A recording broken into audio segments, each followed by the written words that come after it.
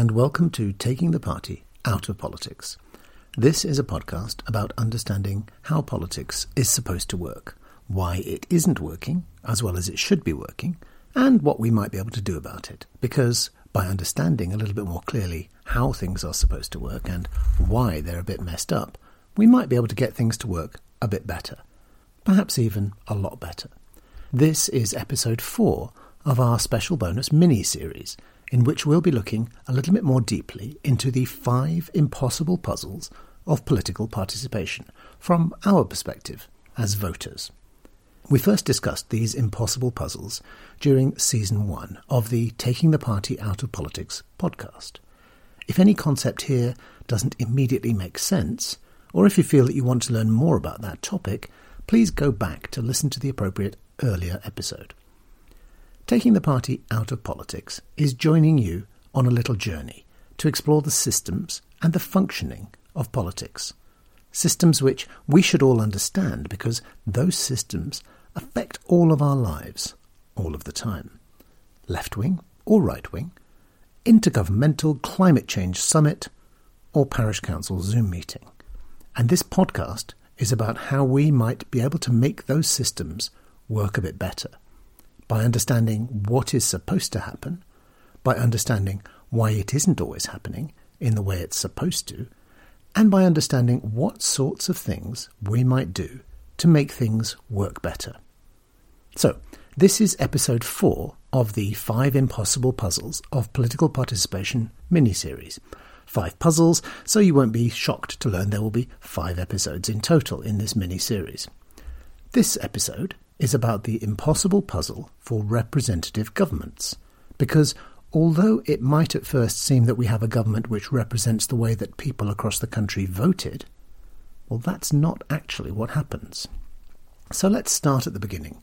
How do our elected representatives get together to represent our interests? Having been elected, all the representatives get together to talk through all the issues. They get together in a place which is actually named after the process of talking, Parliament. The representatives then become a member of the group of people who talk through all the issues, a Member of Parliament, an MP. That's good for thinking about stuff that someone else is suggesting, or perhaps for reacting to situations. But how do all those local representatives, those MPs, how do they all get together to make a plan for what our country wants? Planning for the future, not just reacting to stuff that happens. The MPs who think in a similar way get together as a political party, as a smaller group within the overall group of MPs, and put together their plan, their policies, their manifesto. And so we end up electing not just any local representative, but a representative of a particular national party, whose policies and manifesto we like. In fact, we know which political party our candidates represent even before we vote. And so when we vote for a good local representative, we know that we're also voting for a political party, one which we hope will be able to form a competent national government. So right from the start, when we first cast our votes, we know that we're voting for a government, as well as for a local representative. As unrepresentative as it might be at the local level of individual constituencies, and if you want more information about that, then listen to episodes 2 and 3 of this mini-series. As unrepresentative as it might be at the local level of individual constituencies, it gets worse at the national level. On the surface, it might seem that the party which gets the most candidates elected will represent the views of the majority of the country. But that's not actually the case. Added to the first-past-the-post system at the constituency level, it's also the case that the party with the greatest number of candidates elected gets to form the government. Now, there are all sorts of ways in which this might work out in a way which is going to skew the results. Just imagine that in our constituency, 51% of the voters vote for Party A. So 49% voted for Party B, and just for the sake of the example, let's just imagine there are only 2 political parties. 49% for Party B, but 51% for Party A. Fine, it's not a big majority, but at least more than half the voters in our constituency voted for our new representative, who represents us, and who is also a member of Party A. So when our new MP gets to Parliament, they're going to be a member of the parliamentary party for Party A. Fair enough. OK, and this is not very likely. Just imagine that the same thing happened all across the country. In every constituency, 51% of the voters voted for a candidate from Party A. Of course, and for our example, remember we only have two parties, Party A and Party B, 49% of the voters across the country voted for Party B. But just imagine, in every constituency, 51% of the voters voted for Party A. The result would be that 100% of the MPs in Parliament would be from Party A, even though very nearly half, 49% of the voters, voted for Party B. 100% of the MPs in Parliament would be from Party A. Now, let's be honest, that sort of result is pretty unlikely. To have 51% of every constituency all voting the same, not very likely. That's just a way of making us think. However, if we have a more realistic outcome, having a majority of elected candidates across the country does not mean that you had a majority of the national vote. Let's imagine that we had 100 constituencies, each electing one representative, so a total of 100 representatives.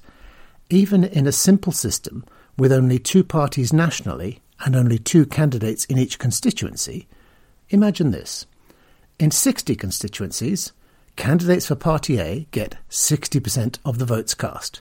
So across those 60 constituencies, candidates for Party A have a majority of the votes cast.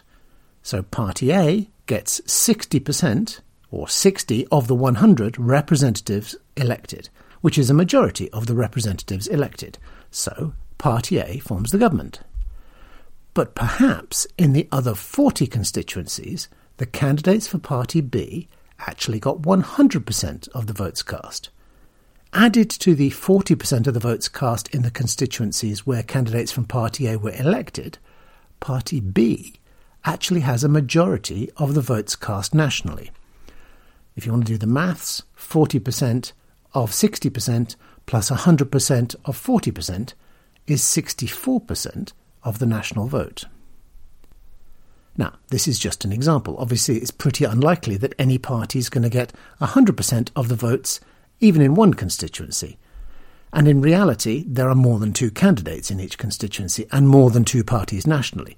The maths does get more complicated, but it can certainly happen that the party which gets more candidates elected than any other party, or even a majority of all elected candidates, doesn't necessarily also have a majority of the votes cast. If you want a more realistic example, all we have to do is narrow down the numbers. If Party A gets 51% of the vote, a majority of the vote, in 51% of the constituencies, a majority of the constituencies, then Party A will have 51 out of 100 MPs in Parliament. Party A will have a majority in Parliament, and so Party A will form the government. However, if Party B gets just 52% of the votes in the other 49% of the constituencies, then Party B will actually have more of the national vote. It works out as 50.47% than Party A does, which works out at 49.53%. There's not much in it, but the result is that the party with the most MPs, so the party which gets to form the government, actually has a smaller share of the vote than the party which got more votes. Or if you can cope with a few more mathematical riffs, just imagine what happens if there are 3 political parties, and the candidate who wins in each constituency doesn't even have more than half the votes in that constituency, just more than the next highest candidate, what we call first past the post at the constituency level.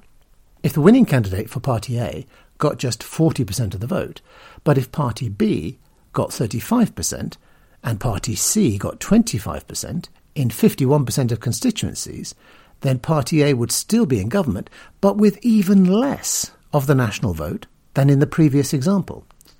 Now, the simple message here is that a political party just needs to win in a majority of constituencies, not a majority of the votes, in order to win the election.